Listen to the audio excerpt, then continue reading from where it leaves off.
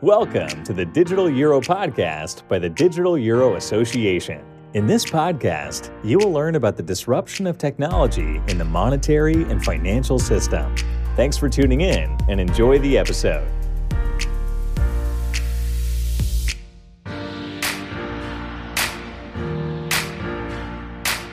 Today, we would like to start this webinar about digital currencies in Asia, lessons for Europe, jointly organized by the Digital Euro Association and the German Institute for Japanese Studies.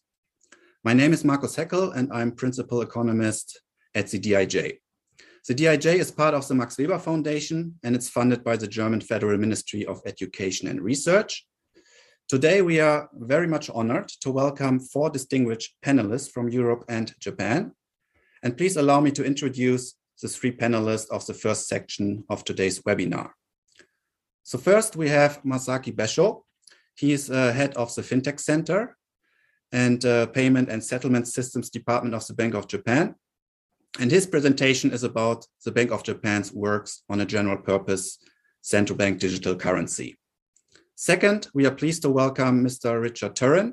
He's the best-selling author of Cashless, China's Digital Currency Revolution, and one of the top 100 global fintech influencers. He's the leading media commentator in China's digital yuan. His presentation will be on why China's e-CNY app is topping the charts. And last but not least, we welcome Hiromi Yamaoka. He's a member of the board of the Future Corporation, and he also acts as the chairperson of the Digital Currency Forum in Japan. Previously, he has worked as the Director General of the Markets Department, as well as the Payment and Settlement Systems Department of the Bank of Japan. And the topic of his speech is digital currency and the future of money. The procedure today is that we have the 3 presentations, which will be followed by a panel discussion. And after the panel discussion, we have a Q&A session where you, the audience, can ask questions. For the question, please use the Slido function. There's a QR code, and you are also able to rate the question by the others. So without further ado, let's get started. And please, Masaki, could you be so kind to start first? Okay, thank you for your introduction, Marcus. I'll start briefly explaining the Bank of Japan's works on general purpose CBDC. I think most of the audience are already familiar with, but first of all, I would like to briefly touch upon what is CBDC. CBDC is defined by 4 elements. First, it is digital. Second, it is direct liability of a central bank. Third, it's denominated in the fiat currency of the issuing jurisdiction. And finally, it is different from central bank deposits, which have already been provided to financial institutions in digital form. And there are 2 variants of CBDCs, general purpose CBDC and wholesale CBDC. Today, I'll focus on general purpose CBDC. First of all, we are yet to decide to issue CBDC. However, we consider it important to prepare thoroughly to respond to possible changes in circumstances. Therefore, we carry out experiments and deepen our exploration on CBDC's possible institutional arrangements, coordinating with domestic and international stakeholders. Also, we are not aiming to replace cash by CBDC. We stay committed to continue supplying cash as long as there is a public demand. If we are to issue a CBDC in Japan, we expect 3 functions and laws. First, a CBDC will complement cash. As this chart shows, in Japan, banknote issuance amounts to over 20% of its nominal GDP, which stands out in the world. This is because cash is safe and convenient in Japan. Banknotes are maintained clean. There are almost no counterfeit. You can find a number of ATMs across the country. That said, the situation might change. For example, declining population in particular in rural areas, may place upward cost pressure on cash distribution. Therefore, it might be the case that access to cash becomes difficult in some regions in the future. Secondly, CBDC could support private payment services. As this chart shows, in Japan, a number of private service providers, banks, as well as non-banks, provide a range of payment services.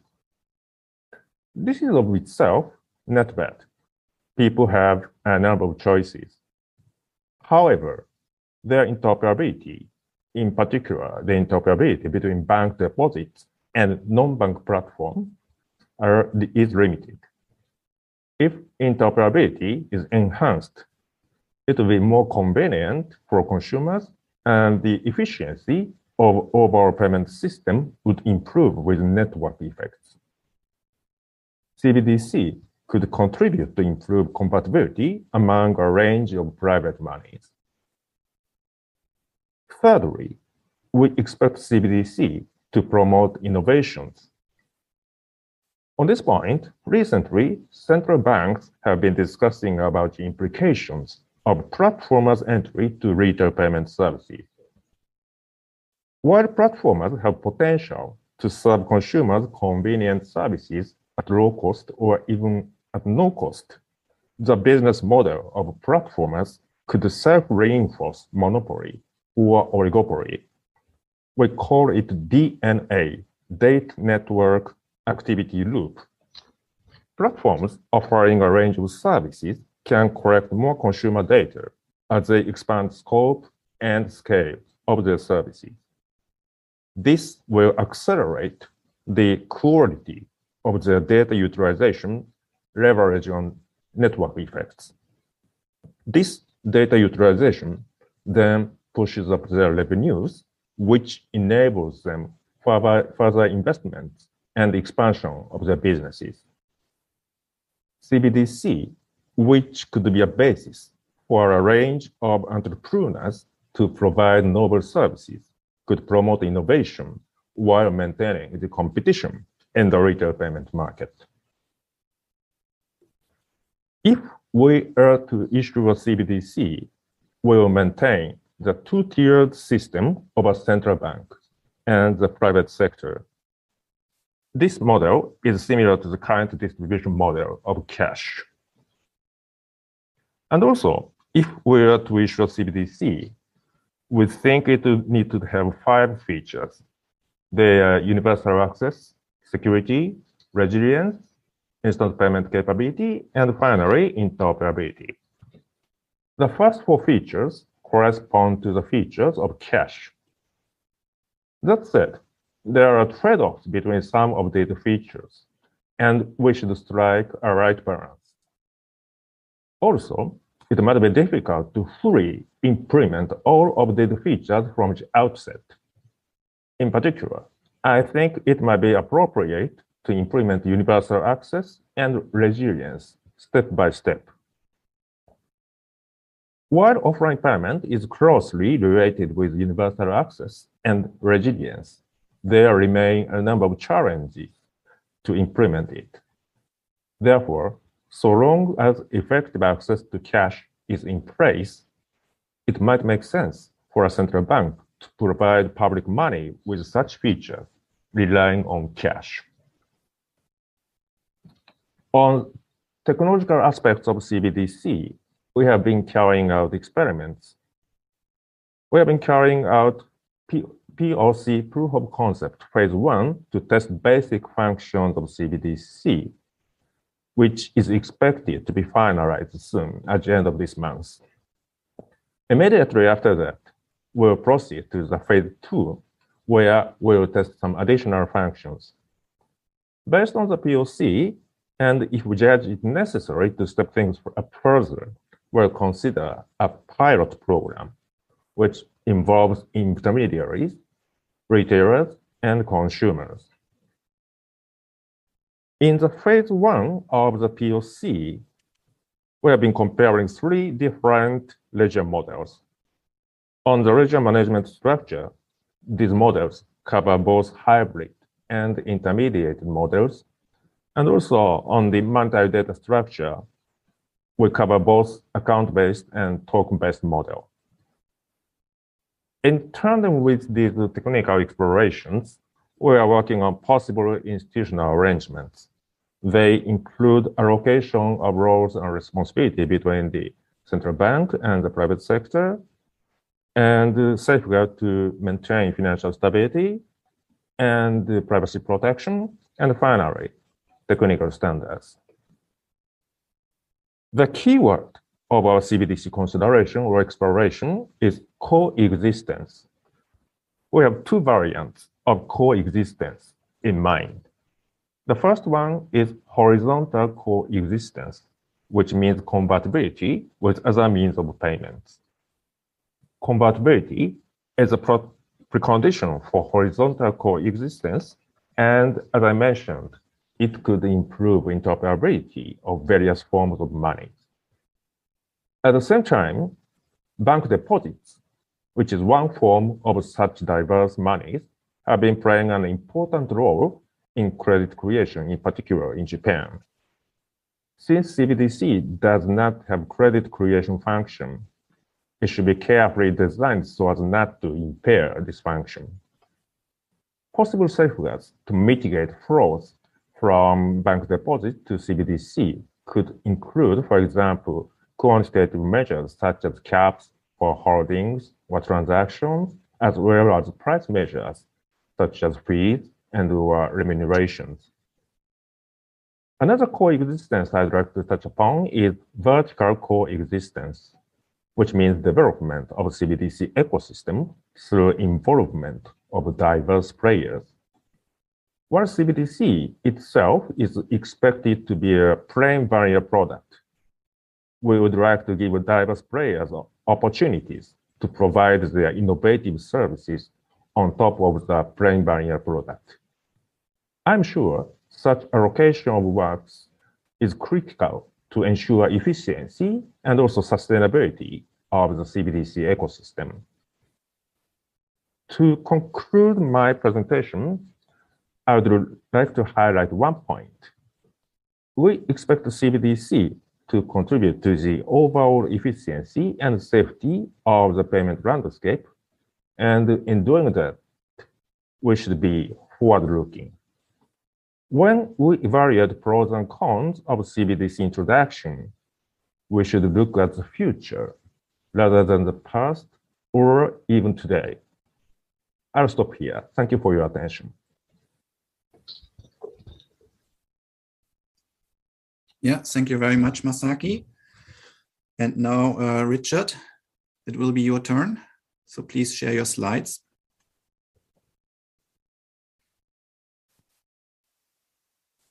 Hello, I'm ready to go. Can you hear me?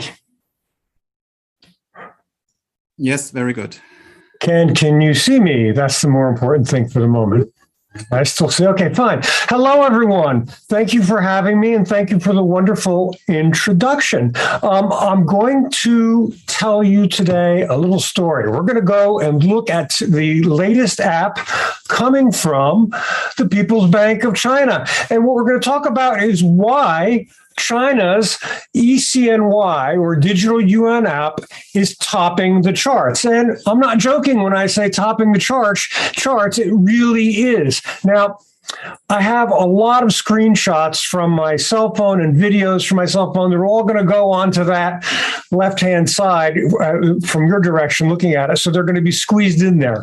But this is the Apple Store review of China's new digital yuan app. And it comes up with a 4.4 rating.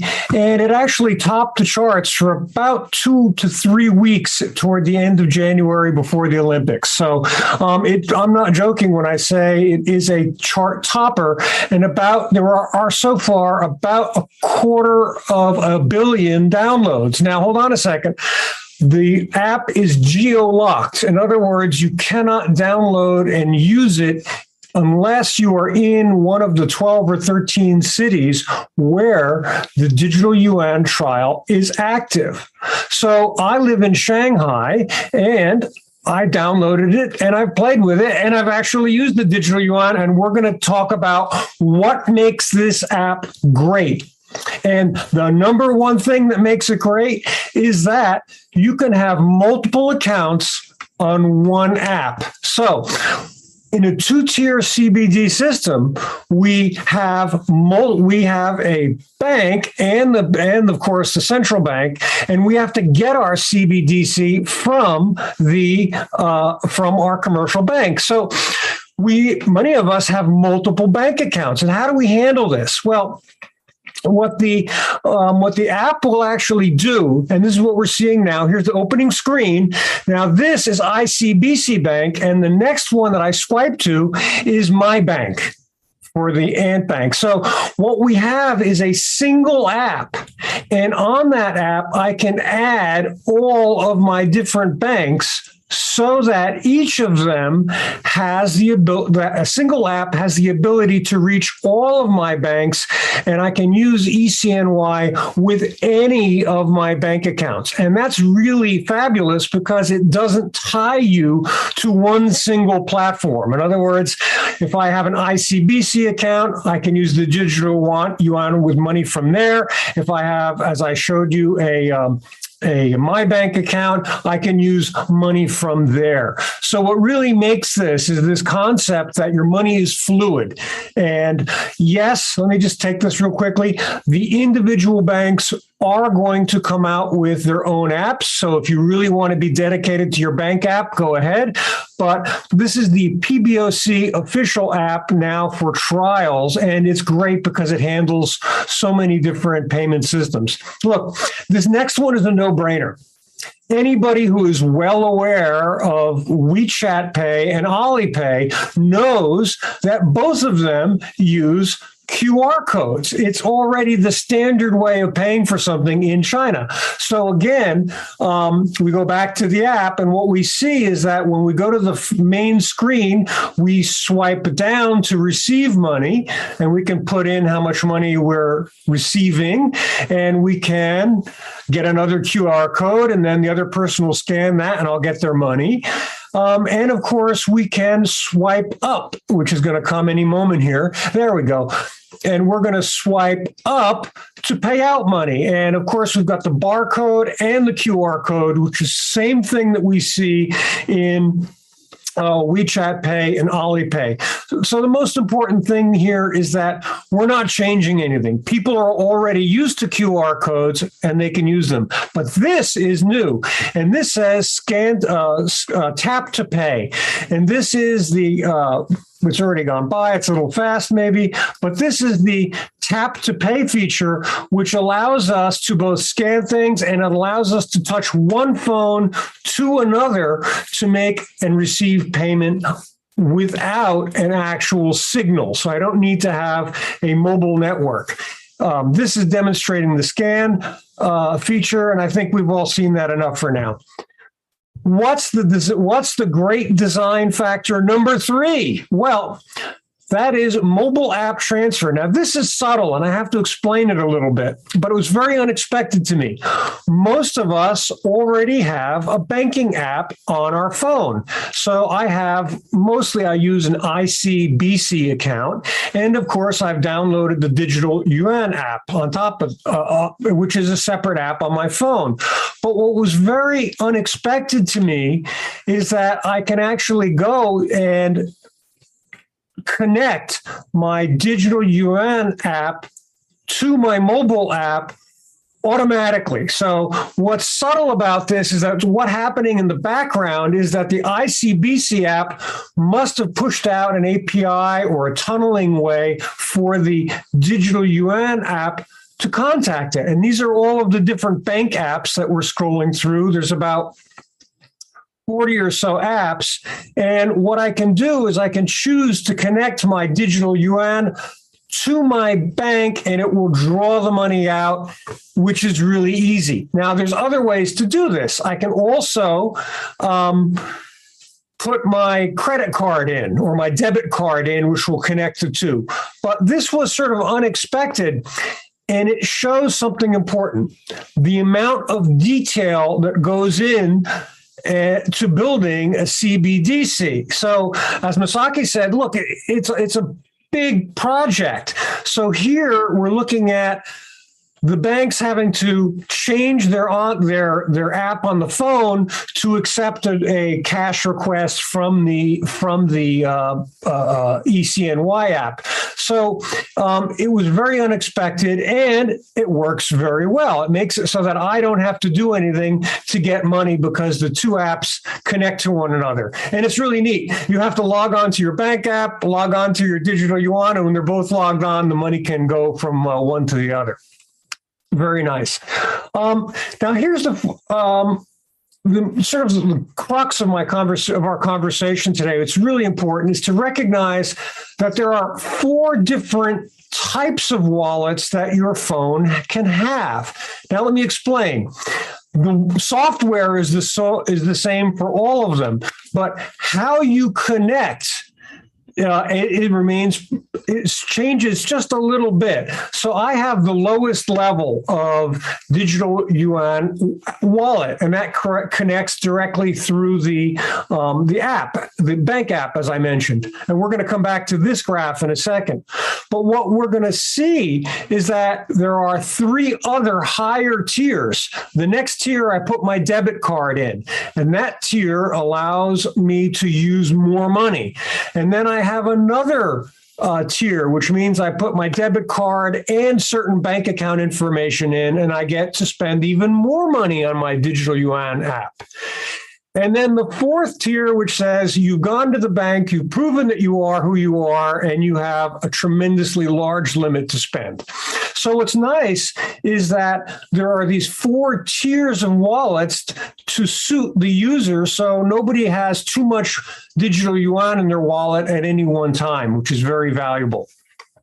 So I think I've already gone by that. I'm talking in something, and so we can look at things like the upgrade category. So we can see that from the app, I can pick where I want to be. Do I want to upgrade from a tier 1 wallet to a tier 2 or to a tier 3? One more. So great design number 4. And this is really quite remarkable and was a big surprise to me. And I'm going to make myself get small, and we're going to look at this chart. Each tier of wallet has different amounts of spending attached to it. And we can spend, the interesting part is that we can actually, according to the PBOC, we can actually move an unlimited amount of money on our e-CNY app. Now, that should make you surprised. So if I have the equivalent of $50,000 in my bank account and I want to move it to another bank, I can actually use the digital yuan app to do this, provided that I have this high level of clearance from the or highest category of wallet. Now, the other thing to pay attention to is the category 4, and that's all the way on my right side, where it says anonymous, if you can read that on the chart. And what's happening here is that we're able to make completely anonymous payments, and that includes both offline and online, to a maximum amount of 2,000 RMB for a single transaction, which is around $300 US, a daily limit of 5,000, which is around 500 and something, little bit, right, dollars. Oh, no, about $800, excuse me. And I have an unlimited, and the maximum amount I can store on that wallet is a cap of 10,000. But hold on a second. Here's the important part. You're going to hear this over and over again as central banks decide how much anonymity to give you.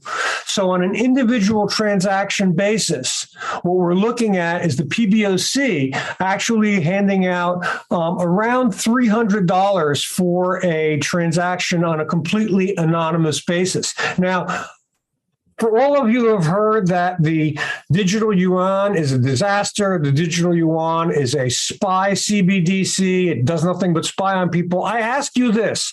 How many of you can use a Visa or MasterCard and spend $300 US roughly and not have data brokers and other fintech companies grabbing your data, being well aware of what you spent? And that's real. So CBDCs are going to give us this means, and this goes back to the DNA comment that Masaki made. This gives us new control over who has access to our data and keeps it off of the platforms. So anonymous transfers, we talked about them.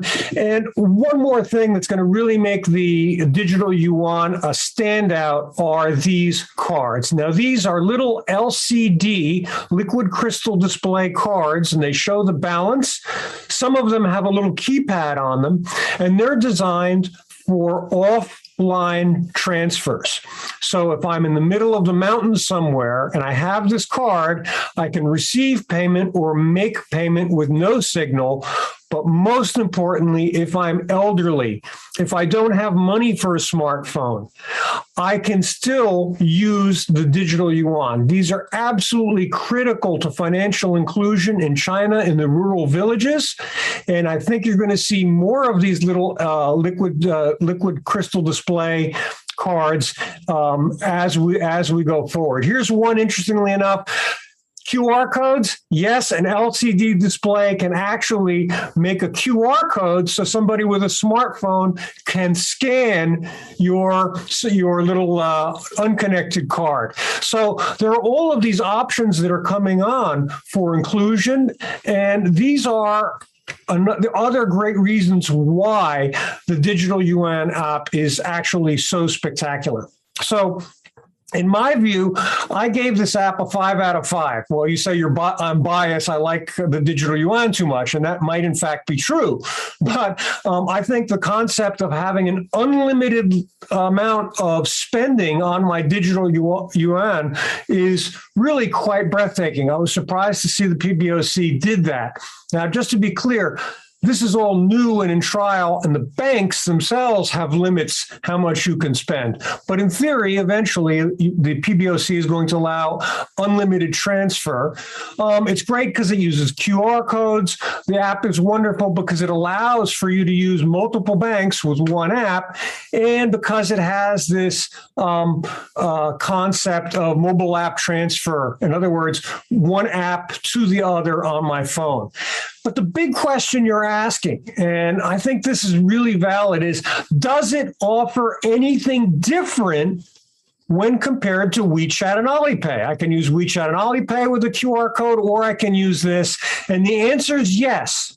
It offers this concept of unlimited spending, allowing me to access more and spend larger amounts on my mobile platform. That's just mind-blowing. The selectable limits are also really big because they can constrain use. If you have a young person and you don't want them to use so much, you can put a limit. You can only give them the small wallet so they can't spend so much.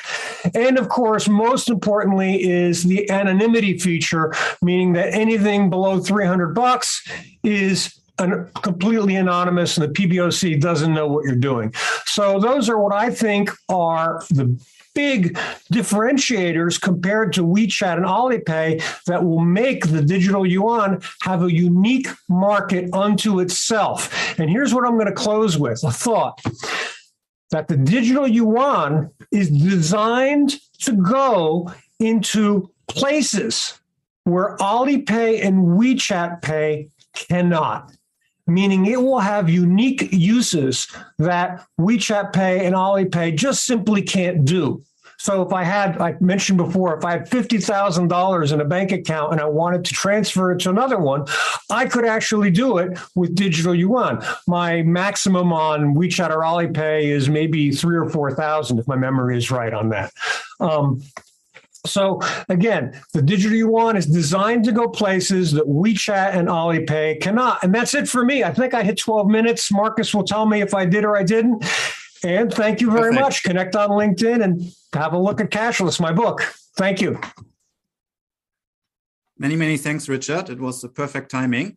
So finally, we have Hiromi Yamaoka. So Hiromi, can you please? Thank you very much for giving me such a precious opportunity. Thank you very much. My name is Hiromi Yamaoka, and I'm now chairing the Digital Currency Forum, which consists of over 70 leading banks and companies in Japan. And our forum is trying to promote Japan's digital transformation through utilizing private issued digital currency.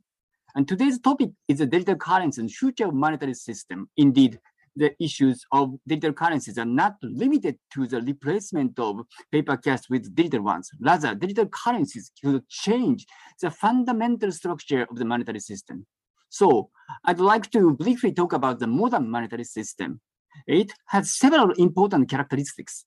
It is based on two-tiered or two-layered structure of the central bank and the commercial banks. Each state has one central bank as a single issuer of its sovereign currencies.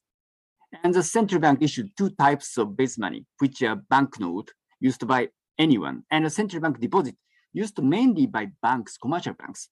And the commercial banks supply deposit and make loans and investment. And this modern monetary system emerged in the 19th century, almost simultaneously at the completion of the establishment of modern nation states. This system, based on the central bank self-constraints, the central bank issues banknote to general public. And since banknote is anonymous, even the central bank cannot trace the holders of banknote. The central bank also provides reserve account, but only to commercial banks. In other words, central bank refrained itself from providing its account to individuals and firms. Instead, it has been commercial banks' job and commercial banks' role to provide payment services to individuals and firms. And this two-layered or two-tiered modern monetary system has many benefits. First, since the single currency unit, such as US dollar or Japanese yen, is used in a single country, so people do not have to worry about extra cost for evaluating and exchanging currencies with different units. And second, commercial banks can use a deposit as a source of lending and investment. Accordingly, the private-based initiatives can be used to achieve efficient resource allocation in the economy. And third, private-based initiatives can be utilized in order to foster innovation. Indeed, many innovations such as ATMs, wire transfers, and debit cards were made by private initiatives. And fourth, public sectors do not enter into the information data of people's daily transactions. Although the history of the modern monetary system is not wrong, it is from the 19th century. In the 20th century, most countries have adopted this system because of these benefits and advantages. As such, the currency has been based on the balance of nation and the market. The modern currency is supported ultimately by the framework of the nation, including its legal and tax power. But the currency is also the main driving force of the market economy. And due to the innovation of digital technologies, however, there have been challenges to this modern monetary system. For example, the non-bank big tech companies like Alibaba and Tencent in China has entered into digital payment services like Alipay and WeChat Pay, as Richard explained. The international regulatory bodies such as FSB had a great interest in those developments. I worked as a workstream lead as the FSB subgroup on this issue, and Mr. Mu Changjun is now heading the Chinese initiatives as my colleague at this meeting. And moreover, Bitcoin and other cryptocurrencies do not use the sovereign currency unit, and Facebook's Libra project was a combination of these challenges. So it has expected to be provided by a big tech company in US and to use its own currency unit. It's a big challenge. So these challenges could shift the balance towards the market side and decentralization. From the authorities' point of view, it seems that the monetary system could become beyond its control. So in this regard, the central bank digital currencies, or CBDC, can be regarded as the authorities' effort to utilize digital technologies in order to maintain the controllability of monetary system. As a background of exploring digital renminbi, the Chinese authorities raised the need to avoid private companies' oligopoly of monetary systems. They also explained that one of the reasons of exploring digital renminbi is to prevent tax evasion. It means that authorities will be able to obtain the information and data if necessary. So in this sense, a CBDC is not simply the digitalization of the banknote. It may change the structure of the ownership of data. So digital renminbi can also be regarded as a part of China's effort to enhance the international presence of renminbi, which is currently not high. So although all the countries studying CBDC, including China, argue that they continue to issue banknotes and maintain two-tiered systems with the commercial banks, CBDC could also move the balance towards the nation side through, for example, changing two-layered structure into a single layer. It is similar to the issues regarding the traditional economic theory of narrow banking. Indeed, there are many issues regarding CBDC. Will CBDC cause a shift from the bank deposit and distort private-based financial intermediation? Or will CBDC accelerate liquidity crisis in the case of stressed circumstances? Or should CBDC bear interest or not? Or should CBDC be used as a tool to realize negative interest rate? There's many issues. But all those issues are connected to possible change in the structure of modern monetary system. A few years ago, I published a working paper on those issues with Professor Yanagawa of the University of Tokyo. So as such, the issues of digital currency and the future of money is closely linked to the various important issues such as the future of credit creation, future of commercial banking, the future of central banking, and the future of data governance, and the future of market and the nation. Then I'd like to talk about the issues in Japanese payment infrastructure and our initiatives. Japan is a very cash-heavy country. Although Japanese people have a lot of payment cards, people still pay by cash.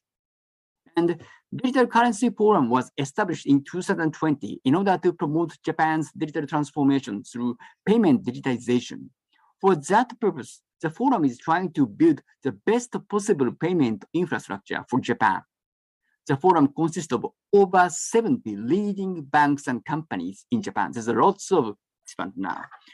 The forum already published its progress report and white paper in November 2021. And we are trying to create a private-based digital currency platform with two-tiered structure called DCJPY, which is expected to be issued initially by commercial banks.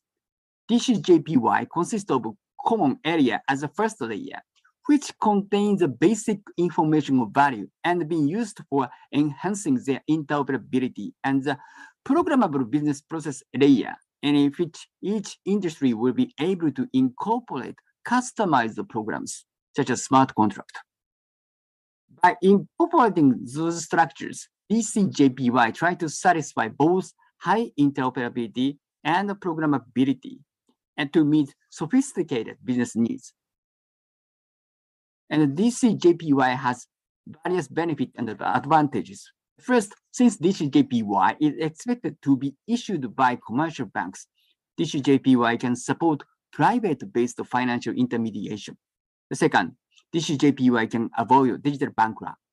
And third, DCJPY may enhance private-led innovation. And fourth, DCJPY can facilitate utilization of data attached to various transactions. And fifth, DCJPY can maintain advantage of two-layered modern monetary system. And our forum is already making various efforts. For example, carbon neutral is becoming a global agenda. So by using smart contract of DCJPY, manufacturers will automatically purchase only the electricity produced without carbon emission. And the record of transactions are processed and stored automatically and can be used as evidence showing that these manufacturers produce the goods in accordance with the direction of sustainability and carbon neutral. And we have to make an effort to establish the best possible monetary infrastructure based on then available technology. I believe the future monetary system should be on the appropriate balance of the nation's market and of the virtual and real world. What we have to do is to design the best possible monetary system when new digital technologies became available. Whether we should issue CBDC or not is just a part of this broad task. Thank you very much. Thank you very much, Hiromi, for your presentation, and also to Masaki and Richard for the really outstanding and insightful presentations on a very diverse projects, diverse backgrounds. Yeah, and now I would ask you again, Masaki, Richard, and Oriol as well to turn on your cameras again, because we are turning to the panel now. And yeah, you now know Masaki, Hiromi, and Richard, but you do not know yet, at least for today's event, Oriol. So I would like to introduce you to Oriol as well. So Oriol Caudevilla is co-leader of the Financial Inclusion and CBDC working groups at the Global Impact FinTech, or GIFT Forum. And he is also chairman of the private Digital Euro Working Group at the Digital Euro Association. So also part of our DEA community, also as Richard, as in DEA expert, which we of course appreciate a lot. And what we will now do is we will use the next 35 minutes to have a panel discussion on just a few aspects around digital money, what we can learn in Asia for Europe, just to go a little bit deeper into what the presentations have provided. And after this 35 minutes, we will turn to a Q&A. And here we have seen that you have already asked some questions in Slido, which is really great. So on YouTube, you find in the comment section instructions how you can ask questions. So please feel free to do so, and we will respond to the questions later on. Right. So let's kick off with the first question, and this goes to Oriol. And here the question is, we have heard from Hiromi that CBDCs are, for example, one way, or seen as one way to ensure monetary sovereignty, right? So in the face of competitors like stablecoins, cryptocurrencies, central banks turn to CBDCs. But besides that, why do you think that Asian central banks put such high priority on retail CBDCs? So which chances do Asian central banks see in these retail CBDCs from your perspective? Well, first of all, Jonas, thank you very much for having me. It's my pleasure to share this stage with all those amazing panelists. And well, moving forward to your question, I would say that retail CBDCs have many potential benefits. I mean, in Asia and worldwide. I mean, they may be used to replace physical banknotes. They may be used for monetary policy purposes, for example, when it comes to reducing the lower bound on interest rates. They may be used as well as a tool to improve financial stability. They may be used to fight financial crime more efficiently. And of course, they may be used to promote financial inclusion. And I think that this area of financial inclusion is actually very interesting when it comes to certain areas in Asia. I mean, when it comes to countries like India, Pakistan, Bangladesh, and then in Southeast Asia, Indonesia, Philippines, etc. Now, I think in those areas, CBDCs can make as well a huge difference. I mean, we cannot forget that that according to the World Bank's Global FinTech database, globally, 1.7 billion people do not have a bank account. And Southeast Asia, for example, is home to more than 290 million people who are unbanked. So in that sense, I think that that CBDCs have a clear use case in there as well. Because the percentage of digital-ready population in Southeast Asia is much higher than the population which has access to credit. So that's why I think that this is one area in which CBDCs can make a huge difference in Asia and worldwide, leaving aside, of course, all the other benefits that CBDCs have, which have been mentioned before, which I mentioned now briefly as well, when it comes as well to the idea of making transactions faster, less costly. I mean, those are general ideas, of course, that apply like globally. But I think there is aside this angle of financial inclusion that we cannot neglect, because it can be quite important in Asia as well. Yeah, thanks, Oriol, and also passing this question to Masaki, because you have, like, of course, direct insights and are directly involved into the Bank of Japan CBDC efforts. Maybe building on what Oriol said, what do you think are like the high priorities and the key chances which could be seen in retail CBDCs from your perspective?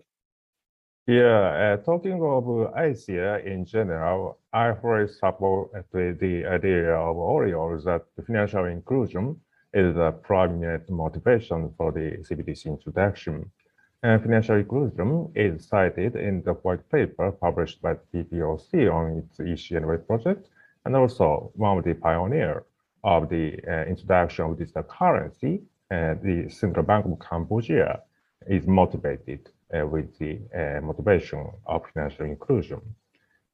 And I think in many developing Asian economies, there still remain a significant number of unbanked people, as Oriol mentioned.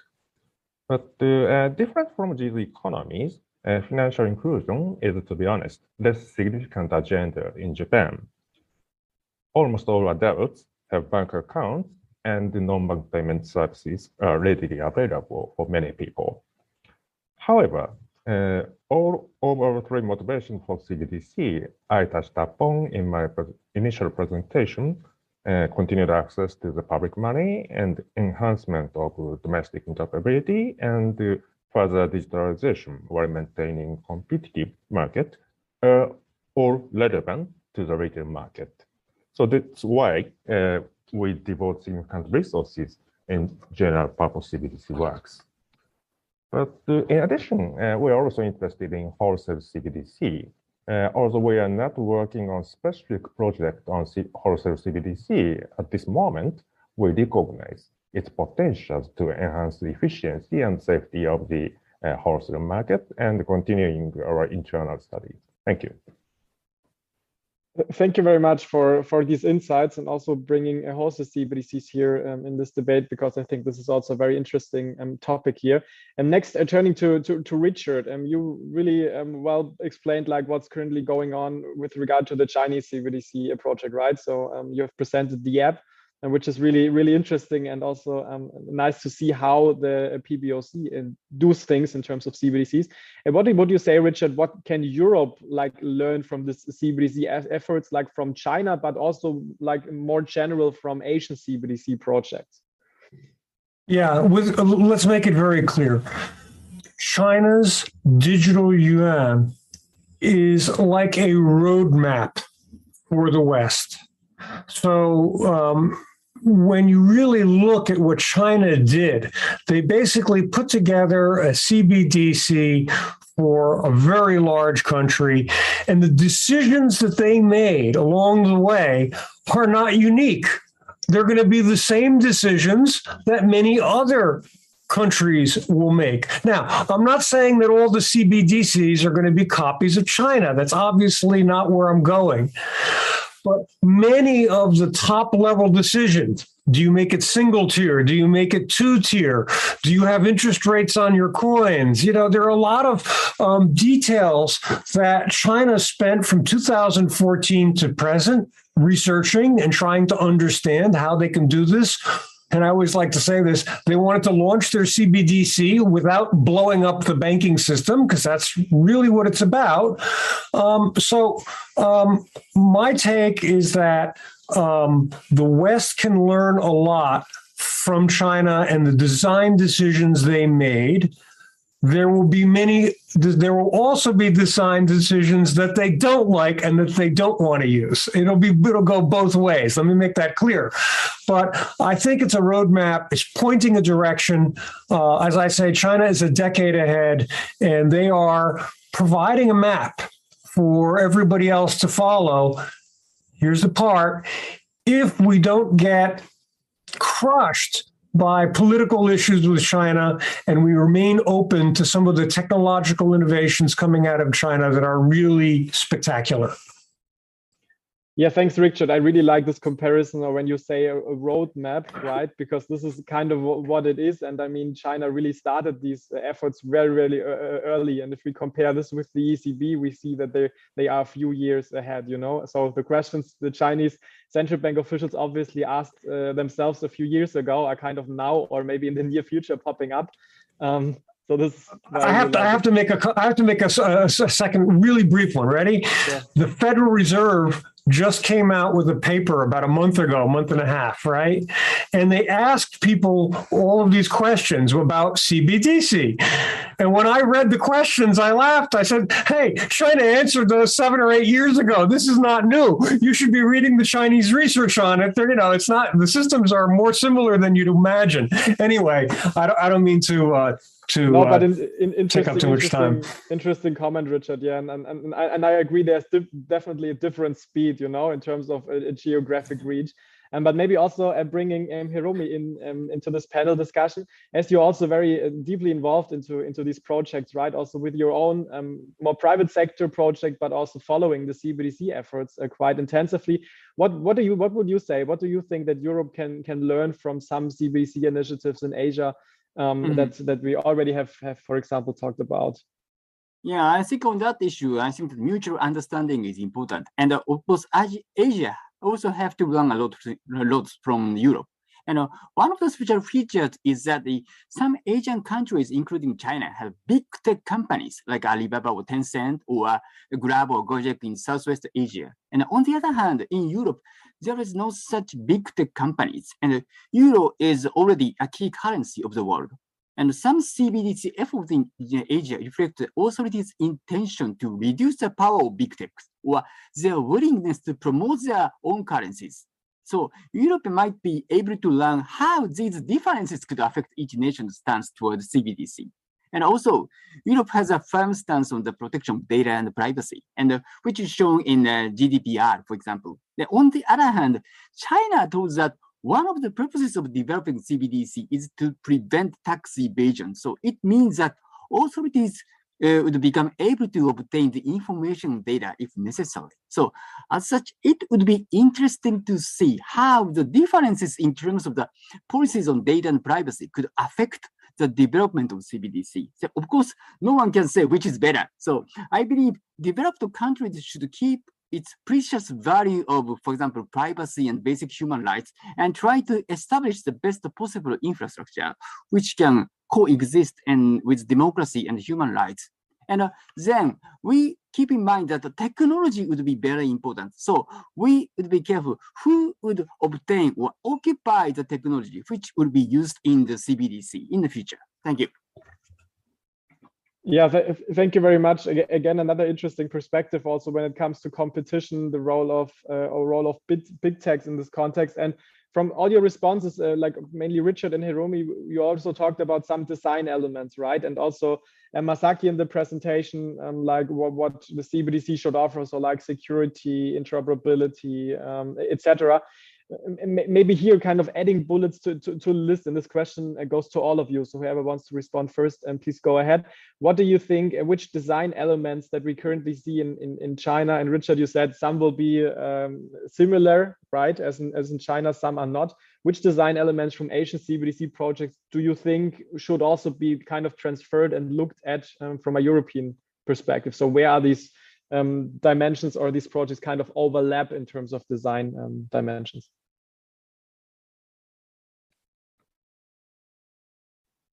So a question to anybody. Yeah, this is Masaki. I'll take that question. And actually, most of the observations Yamaoka-san presented are those of mine. And actually, the BOJ and the ECB has a long tradition of mutual relationship. And actually, when I was young, I was seconded to the BOJ rep office in Frankfurt and closely communicated with the colleagues of the European Central Bank. And on our CBDC works, we are leveraging this tradition, and we closely communicate to each other and learn together bilateral basis. And in addition to such bilateral communications, we are a member of many international forums, including, for example, CBDC Coalition, supported by the Bank for International Settlements and G7 process, and also in G20 process. And through these interactions with the colleagues of the European Central Bank or the European Commission, I find three major commonalities between these three jurisdictions. And the first one is common social value. I mean, both of us respect democracy and the fundamental human rights and rule of law. And therefore, privacy, for example, is a critical design element of CBDC in both jurisdictions, as reaffirmed the G7 Retail CBDC principles. And the second point is similarity in the structure of a financial system.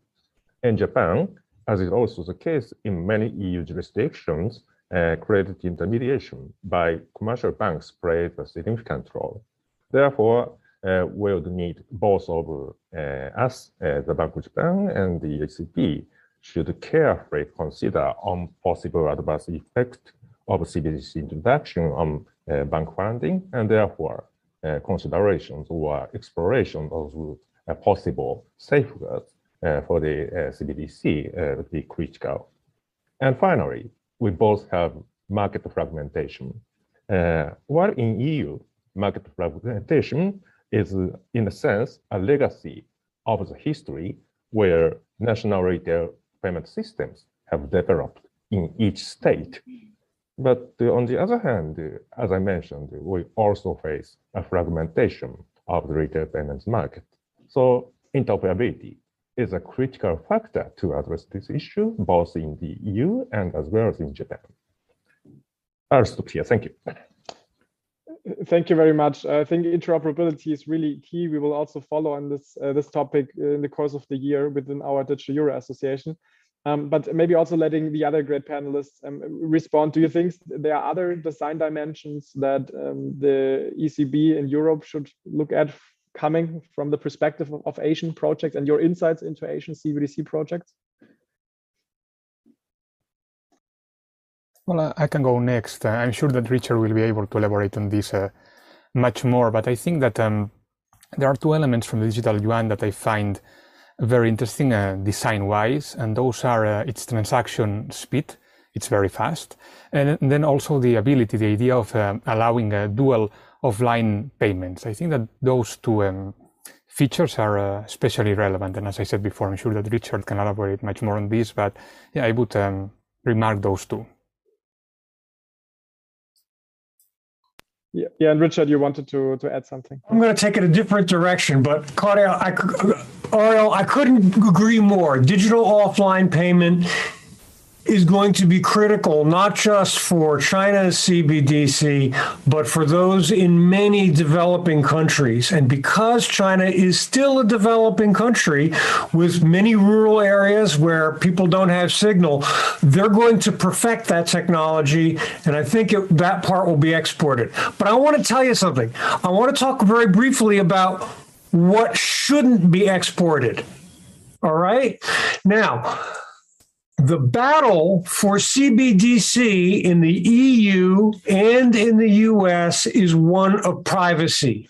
You can already see the articles in the journals saying that this is the death of freedom if we use CBDC. And the fear is that the government will control and understand all of your payment. So if we look at the system that most CBDCs use, they have essentially one set of computers that does the processing, and they have another set of computers that has the KYC and the names. And what we need to do is we need to play who holds the name game. And that really means that, so if you look at China's CBDC, the government holds the names and it holds the processing power. Yes, you need a court-ordered warrant to put them together, meaning you can't identify unless you have a court warrant. But it's still the government that controls both. It's a great design, and it's actually excellent for financial inclusion. But in the EU and in the US, we're going to have to change it.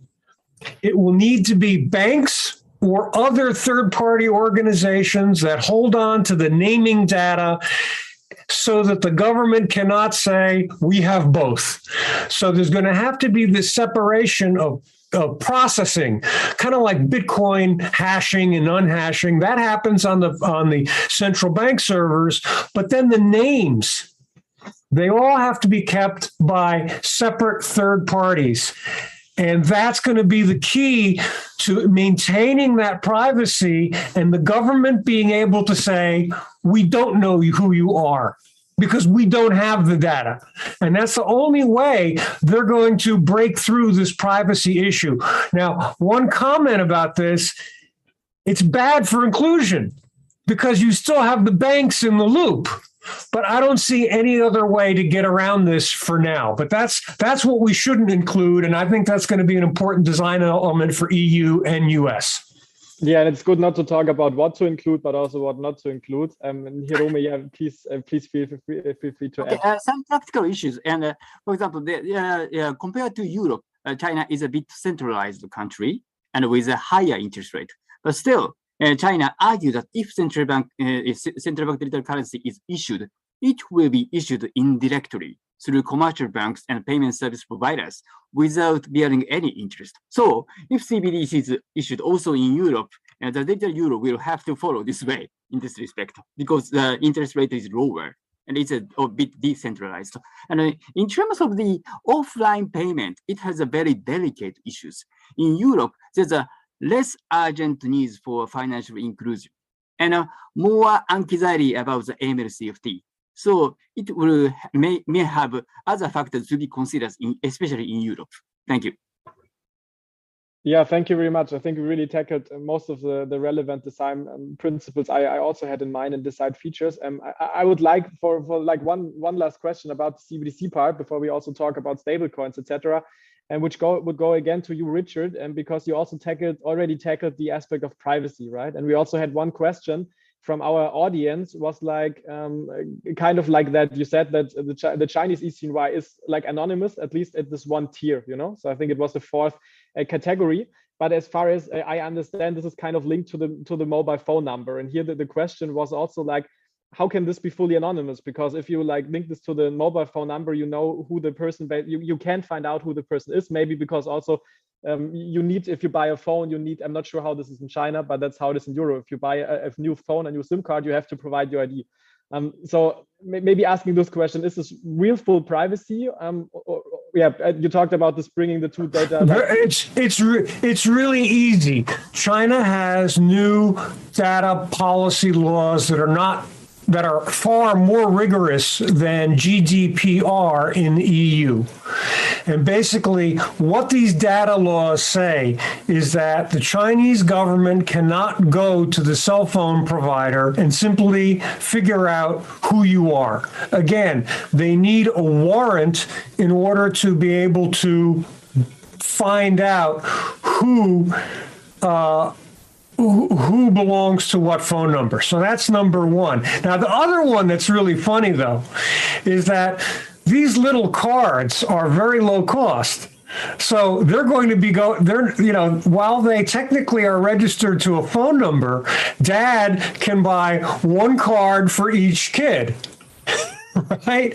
And, so believe me, within a year or two, there are going to be millions of these little cards going around and nobody's going to know who belongs to what.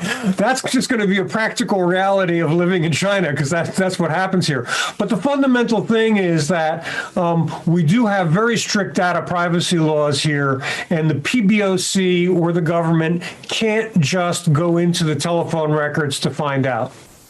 Okay. Thanks for clarifying this, Richard, because this is really interesting and I think missing in the public debate as well, right? Because it's often said that like this is the way, for be really transparent, also getting now access to financial data easily, also for the public sector, let's say. But as these laws are in place, this is obviously not the case that easily, And as you said, probably even tougher as in some other countries as well. What I would like to add here, and this is building on your previous response, Richard, that you said we should not copy this privacy like one-to-one because also we have to have this in different infrastructures, right? So maybe banks having this one kind of transaction data and that this cannot be matched as well. What I think is also quite interesting, and this is where I personally did also some research on, and we presented this to central banks, is like a privacy by design approach where you do not even store this personal data, so where you just basically store hashes. You can use some cryptographic magic here, the zero knowledge proofs, etc., which I just wanted to add is a different idea to not even store the data on the first place. But yeah, absolutely. Look, that's zero knowledge proofs are the holy grail. We're all looking to them to ensure long-term privacy. No argument. That's great technology and. Yeah. It's coming. Yeah, just wanted to add this. Yeah, great, perfect. So now we talked a little bit more in detail about CBDC and public sector money, and now I would also like to turn to private sector money, stable coins, for example, because this is what we see here in Europe, or mainly, to be honest, in the US, where lots of dynamic is going on. Right, if you look at trading volumes, market capitalization, valuation of companies, it kind of seems to be going crazy here. And here my first question would be to Hiromi, because we see that besides CBDC, there are other interesting efforts going on in Asia about these, let's call them novel forms of money issued by the private sector, such as stablecoins. And you just explained in your presentation the project you are also involved in, right? So here I would like to ask you, will CBDCs and stablecoins like coexist, or do you think like one of the two forms will like, let's see, succeed, or yeah? Yeah, I think we can coexist. Yeah, it's related to the famous debate on the narrow banking in the economic field. And of course, the CBDC will definitely need private sector initiatives. Now, all the central banks studying CBDC explains that CBDC will be issued indirectly through private entities, and private initiatives should play a leading role in innovation. So it is very unlikely that the central bank updates the APPs every year or embed various programs to satisfy each industry's needs or do AML CFT by themselves. So, for example, in the case of DCJPY, we are very happy if the function of our first layer, the common field, will be operated eventually by the CBDC or the central bank. So regardless of whether the first layer will be operated by private entities or central banks, the second layer, which consists of smart contract or programmable field, will remain as a private sector job. So I believe we can coexist. Thank you very much. And this also kind of went into the direction which use cases you can use, right? So basically everything related to smart contracts that could also be governed like by the private sector, not by the public sector. Maybe Oriol, do you also have some thoughts you would like to add here? Sure. Basically, I fully concur with Hiromi. Everything he said seems spot on to me. I fully agree. I mean, I feel as well that CBDCs and stable coins will coexist. I mean, there is a potential for that. I mean, even the Federal Reserve Chair, Jerome Powell, admitted that. He said that privately issued stable coins could coexist alongside CBDCs. And this is actually what most experts are saying. And well, in this area, you mentioned before the DCJPY project, but I was reading this morning, for example, about the Australian bank ANC, which will become the first bank in the world to mint an Australian dollar-based stablecoin, which is important because, as you all know, thus far, most stablecoins are pegged to the US dollar. So I think we're going to start seeing many more stablecoins pegged to other currencies, to the euro, I mean, to the Canadian dollar, to many more. No, so I think stablecoins will thrive in the same way that CBDC projects will move forward as well. No? I mean, to what extent they will coexist, once again, it will depend on each country's regulations and purposes. I mean, in some countries they may decide to promote their CBDC whilst being much more tough against any kind of crypto, including stable coins. But I would say that in general, I foresee this scenario of coexistence. Mm-hmm. Thank you. And maybe also going a little bit deeper into the use cases. And again, a question to all of you. I mean, CBDC is often mainly seen as kind of the form of money, the means of payment you can use later on in the digital world, right? So the main use case is to be used as a unit of or means of exchange. Also, like as a store of value, right? Depending on the design, are there limits? Are there not limits? But in theory, would be the case. What do you think? Where would stablecoins come in? So Hiromi, you mentioned that this is about like smart contract technology, you know, but again, question to all of you: which primarily use cases would you have in mind for these stablecoins or private sector forms of money in contrast to CBDC? So where would they provide a value added to CBDC use cases? What do you think? For example, the money and data are becoming closer to each other. And it is quite difficult for the CBDC to obtain all the information data attached to the transaction. But in terms of the private-based payment instrument, it is possible to utilize the data attached to the transaction. And for example, by using a smart contract, we can create a DVP situation, DVP circumstances, where not only for the securities, but also many goods and services. For example, by using a smart contract, the manufacturing companies can rationalize the procedure for the cash management as well as the product management. And, for example, accumulate the data, which is necessary to, for example, show that their product lines are in line with the sustainability of the earth or reduce some of the risk associated with the transaction. So by utilizing data, I think that private sector money may have some benefit also in the future. This is my sense. Thank you very much, Hiromi here. Anything to add from the others? Do you all agree here? Okay, that's even better. Then Yeah, Richard. Look, Hiromi just nailed it. It was perfect. And so let's take what Hiromi said about the data control. And let's look at how China, because China is a model. We've got WeChat Pay, we've got Alipay, we've got central bank digital currency. They're all going to coexist. For a moment, think about WeChat Pay and Alipay as stablecoins. They're corporate issued money. How they work behind doesn't matter. But what you're seeing is that these corporate issued coins, if you come to our store and you use this corporate issued coin, you get a discount. If you come to our online sales platform and you use our stable coin and you spend more than $1,000, you get cash back.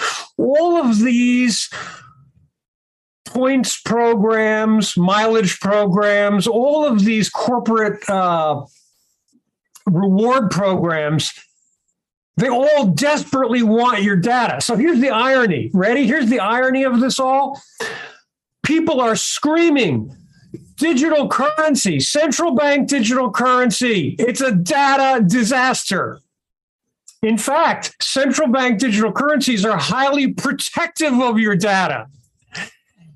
So those who don't want to use CBDC are free to use stablecoins. Be my guest, but be aware that your data is better protected by the government than it is by a private corporation who has every incentive to monetize your payment data. So, and that's exactly what WeChat and Alipay do. And I'm happy to let them monetize my data because they provide platforms. They're great. So people will use stable coins. People will use CBDC. They're all going to be happy.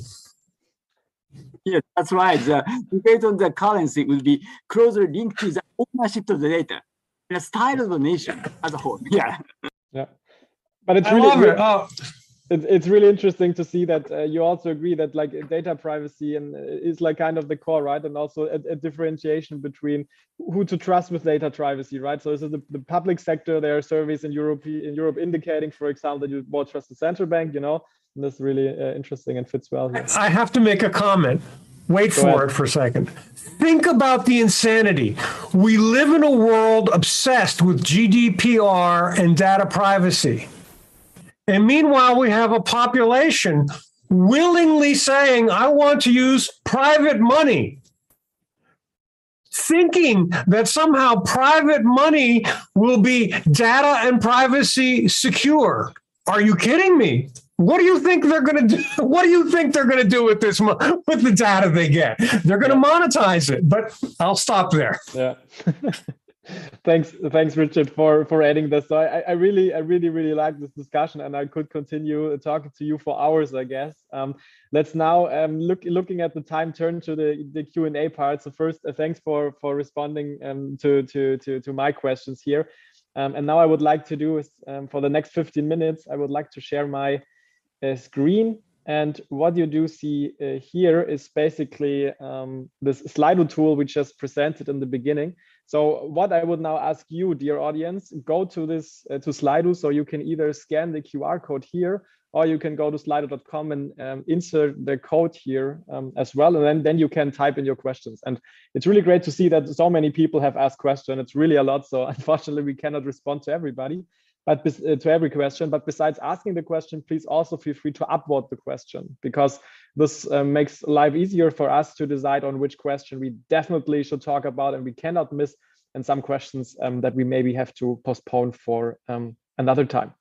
And also indicate if this is to a particular expert, please indicate also the name so that we know who to turn this question to.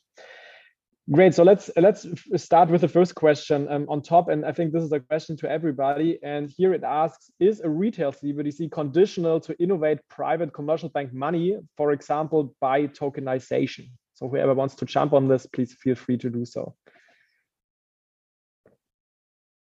I don't think it's a necessary condition.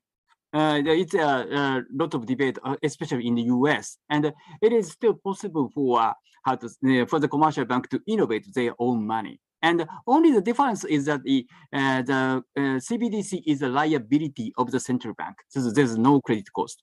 But on the other hand, the commercial bank money is a private liability, so there would be some credit risks. But at the same time, there's lots of other kind of initiatives, such as deposit insurance or bank regulation to make a safeguard on the private sector deposit. So I don't think it's a necessary condition. It's up to the situation of each country. Thank you.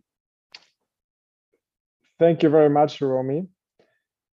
Turning to the next question, and I think this is a really interesting one. As the examples discussed are all retail CBDCs, what is their acceptance observed in China and or expected in Japan or other Asian countries by the general public? Yeah, again, question to anybody who wants to respond. Well, I can start. I think that it's going to depend on each country.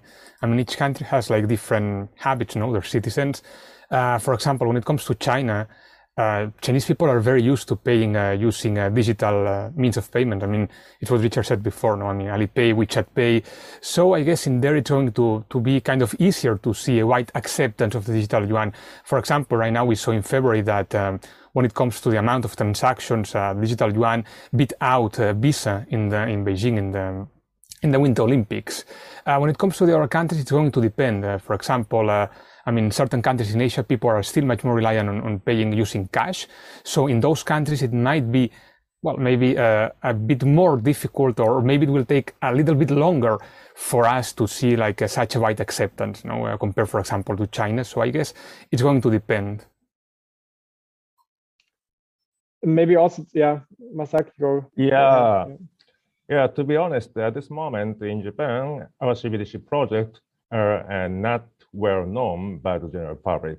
Every year, the Bank of Japan carries out a survey on various issues around the BOJ's operations, the monetary policies, but the answer to the question, whether do you know CBDC or not, was surprising low. I have not even imagined.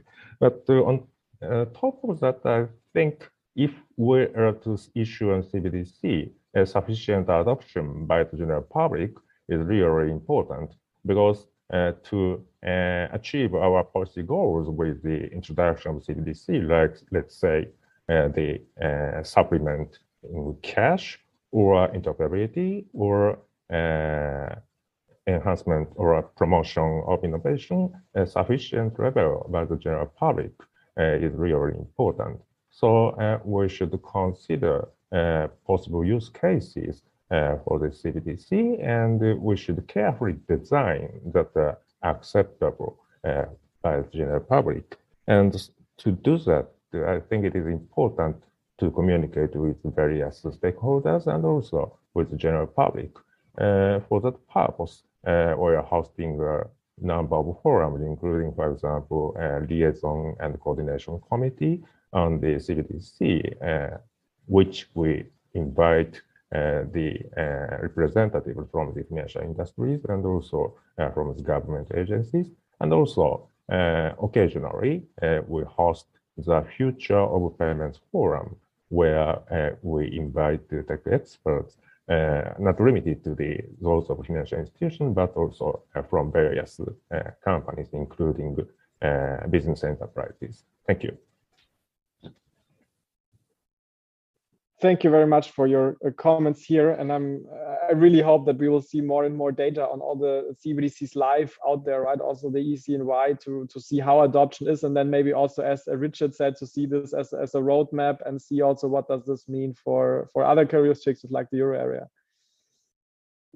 Real quickly, I want to say one thing about e-CNY use, because it's been reported over and over that e-CNY is not doing well because usage is low. In fact, the usage is very low. Remember, e-CNY is in trial. I live in Shanghai.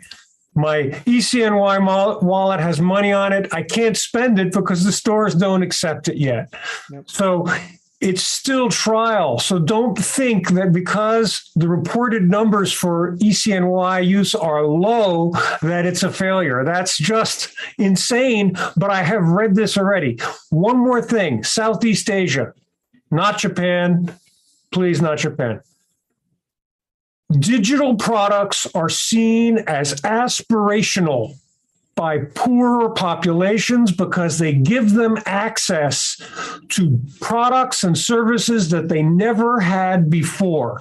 So when you look at Thailand, when you look at Indonesia, when you look at Malaysia, these are countries that once you say we have a new digital product, people rush to it. They love it because they think that it is the key to a better life to them. And you don't see that in Europe. You don't see that in the United States. Nobody cares. We think, why bother with this new digital product?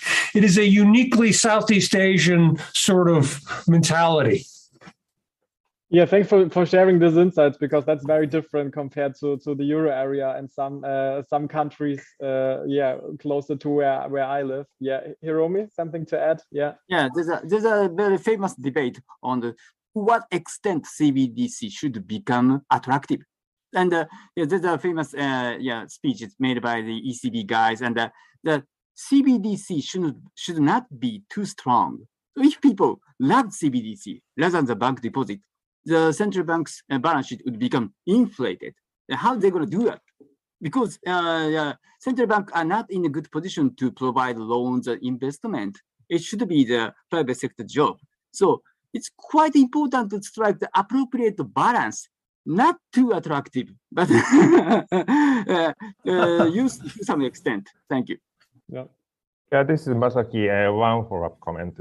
As Yamaoka-san mentioned, I agree, CBDC should not be too strong, or CBCD should be somewhat inconvenient compared with other means of payments.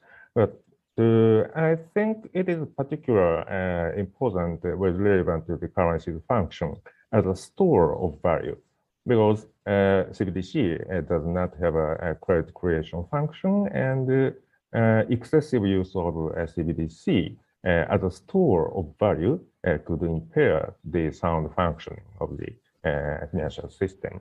And on top of that, I would like to make another follow-up comment to Richard's point. As I mentioned, sufficient adoption by the general public as a means of payment would be critical to achieve the policy goals of CBDC introduction. And in pursuing that, I think both acceptance from consumers and also from retailers or merchants is critical.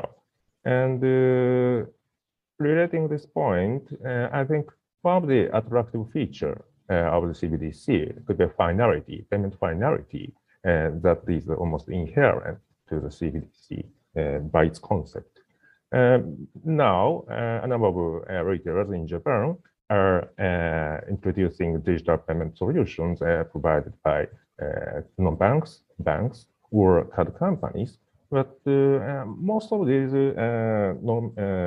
digital payments, in case of digital payments, revenues are not paid to the merchant instantly. Rather, they're paid to the merchant, for example, once in a month or twice in a month. So, and also, merchants are charged for a certain level of interchange fees. Of course, we have not made any decision on the fee structure or funding model of CBDC, but if the fees for CBDC acceptance at merchants are more attractive than